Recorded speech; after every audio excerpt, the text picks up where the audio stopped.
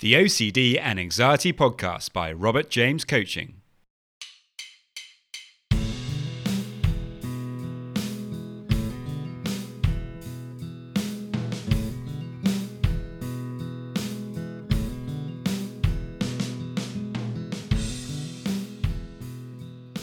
Hello and welcome to the OCD and Anxiety Podcast, where we explore how to have a more positive relationship with anxiety disorders, taking back control so that you can start living the life you choose and not the one chosen by your fears.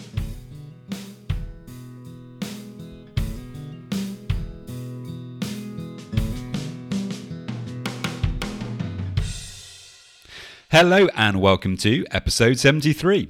I hope you guys are doing well, and today we're going to be looking at the rollercoaster ride of OCD and how we can bring a bit more balance to this. Now, if you are on the OCD roller coaster right now, and obviously this can be, a very challenging experience, you are in luck because you can get a free session with me. And all you need to do to get that is to head over to my website, www.robertjamescoaching.com. And there you can send me a message and we can arrange the free session. So on with today's show. I hope you find it helpful. And as always, if you have any questions, please don't hesitate to let me know. And I hope you enjoy. Many thanks.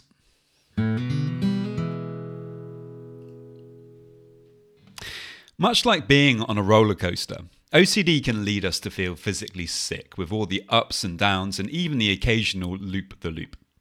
We may want to get off, but unfortunately we've paid for the ticket and are strapped in for the ride.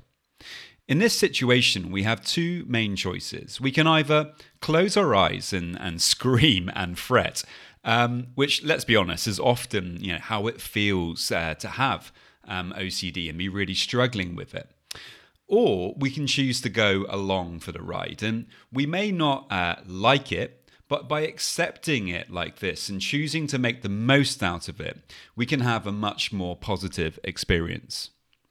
So much of life is about finding balance. Now, we may have, the best job in the world, but if we're left with no time to enjoy friends and family, then we may start to experience burnout. We might have the best family in the world and enjoy spending, all of our spare time with our partner or with children or with other relatives. But, if we don't seek out some time for just us, then we are going to suffer. And so balance is incredibly important. But if you really struggle with OCD and anxiety, then it is even more so. And one of the issues with the OCD roller coaster is that it never really stands still. Perhaps you're moving along on the flat and not really experiencing anything too bad. And there can be times like this with OCD when you feel like everything is better, but then suddenly, out of nowhere, you get a double loop-the-loop and the OCD is completely out of control. Or perhaps you're experiencing that slow and gradual heightening of the anxiety until it reaches its peak, and then suddenly you're thrown into a full-blown panic, much like the roller coaster at the start of the ride that grinds its way up to the highest point of the track before gravity takes over and you plunge down the other side. Now, I may have just created quite a horrible image in your mind there, so I'm sorry if that's the case, but the reason I do so is because, this is how it is. We wind ourselves up with OCD. We go over that thought again and again. We start to perform the compulsion again and again, but obviously that just makes us feel worse. And so we wind and wind and wind ourselves up. And it's like going up to the top of the roller coaster until we really feel that horrible sense of being out of control. And that is like, obviously the drop going back down the other side. The sometimes frustrating fact is that we can't control these ups and downs. They're a normal part of life, but we can control our reaction to them, and we can learn to have a greater balance both in the moment and in our wider experience of life. In my 20s, my experiences of the roller coaster went pretty much like this. Wake up. Start to think about obsessions. Try to push them away with reassurance or positive thinking, or asking for help from the pretend friend. Mr. Google, all the while getting myself more and more stuck. And this is akin to holding onto the roller coaster with white knuckles and literally screaming the entire way round. And I was never able to acclimatize to the fear of the roller coaster, as I was simply not willing to experience it. Fortunately, though, I came to realize the error of my ways, and that finding peace in the midst of a roller coaster ride was never going to involve closing my eyes to the fear, but instead doing something quite counterintuitive, actually trying to move towards that fear and discomfort. By opening the eyes a little and choosing to really feel all the sensations that we feel, we are able to bring a bit more balance to, just about any experience. Now, we can't experience the joy of serenity and calm without knowing what it is to experience stress and anxiety. Now, you may counter here, well, of course, I know anxiety and stress. Why else would I be here on this OCD podcast? But that's not really what I'm talking about here. What I mean by this is trying to really get to know those uncomfortable feelings when they show up.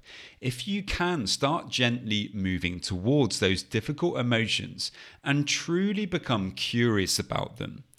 You'll be teaching your subconscious mind as you do so that it's okay to experience these difficult emotions. And if you are consistently able to experience them in this way, instead of immediately pushing them away, you'll start to bring more balance to your emotional state, something that will help you in just about every area of your life, and not just with the OCD roller coaster.